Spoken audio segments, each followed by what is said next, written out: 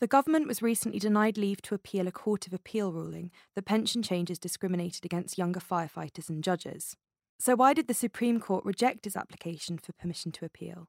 And what effect will this have on government policy with regard to public sector pensions? I'm Sophia Imeson, Deputy Editor at Pensions Expert, and I'm joined today by Rosalind Connor, Partner at ARC Pensions Law, to discuss the far-reaching implications of this case. Hi, Rosalind. Hello. So why has the Supreme Court denied the government leave to appeal?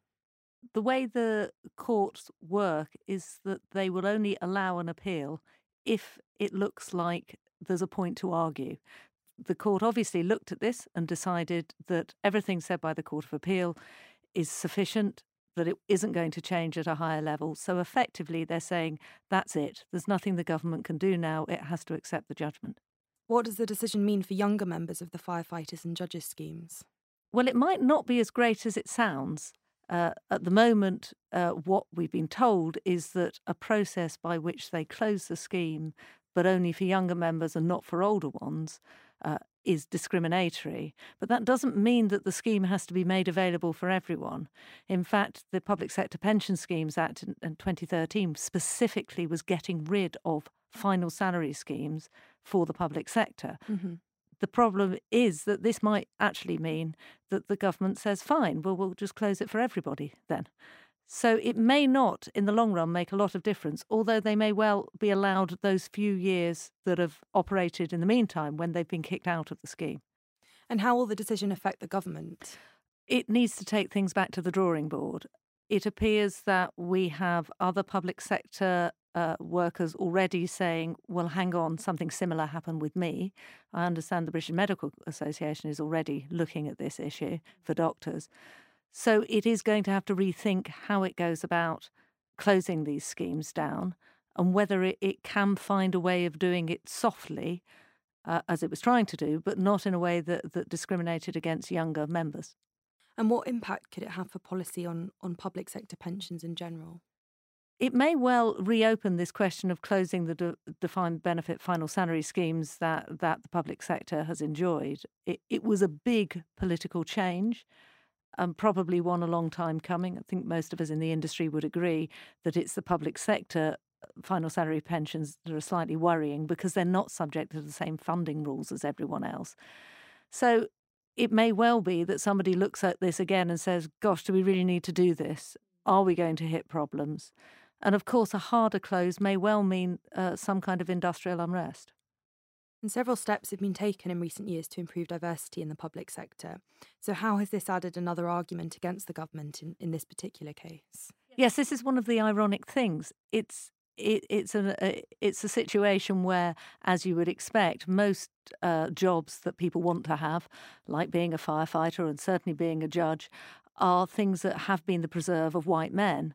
Over recent years, as you say, they've worked really hard to increase diversity, but diversity inevitably starts to happen at the younger age, which of course meant that when they were discriminating in favour of older people, what they were doing is discriminating in favour of white men.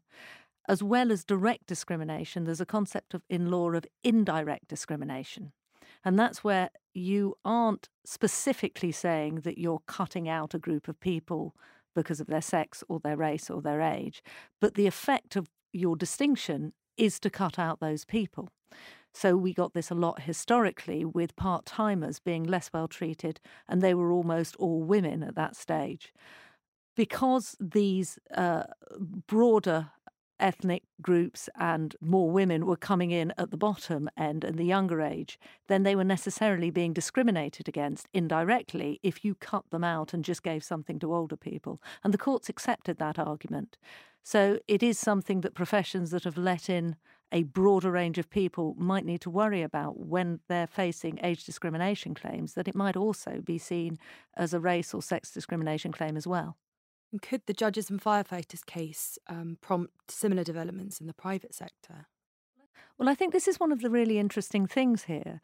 When the public sector said the way we're going to close these schemes is we're going to keep them going for the really old people near to retirement and move younger people into a different scheme, they're following a path that's very well trodden by the private sector. I would say most defined benefit pension schemes that have closed to accrual have worried particularly at the about the people who are nearly retiring, with this idea that if you're close to retirement, if you've planned on that basis, suddenly this is swept away from you. It's going to be a massive impact on you.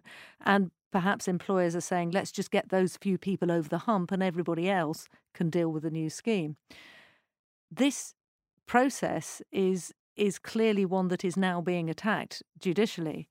And the argument that used to run seems to be countered with this idea that, yes, okay, it is hard for these people to lose their last few years in the defined benefit pension scheme, but nobody else got much time in the defined benefit pension scheme at all. So actually, maybe you shouldn't be favouring those people. You should be favouring the younger people who are going to lose more. As a result of that, I would think there is a real chance that people who've closed their schemes recently, where they've used this kind of method, might start finding employees clearing their throats and pointing out that this was not the best method. And certainly people who are considering doing it now are going to have to think very hard about this idea that just simply protecting the older members because they are going to feel the impact just before retirement may well not be acceptable.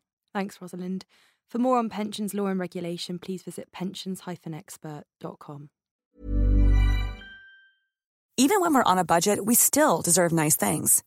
Quince is a place to scoop up stunning high-end goods for 50 to 80% less than similar brands. They have buttery soft cashmere sweaters starting at $50, luxurious Italian leather bags, and so much more. Plus, Quince only works with factories that use safe, ethical, and responsible manufacturing. Get the high-end goods you'll love without the high price tag with Quince. Go to quince.com/style for free shipping and 365-day returns. Are you ready for truly hydrated skin? Meet Hyaluronic Body Serum, a breakthrough in body care from Osea. It's clinically proven to instantly increase hydration by 161%. Their lightweight, fast-absorbing serum delivers 24 hours of nonstop hydration for silky smooth skin without the sticky afterfeel. Osea's latest innovation combines the magic of their best-selling Hyaluronic Sea Serum with a new formula that's good for the whole body and 5 types of hyaluronic acid to target every layer of the skin.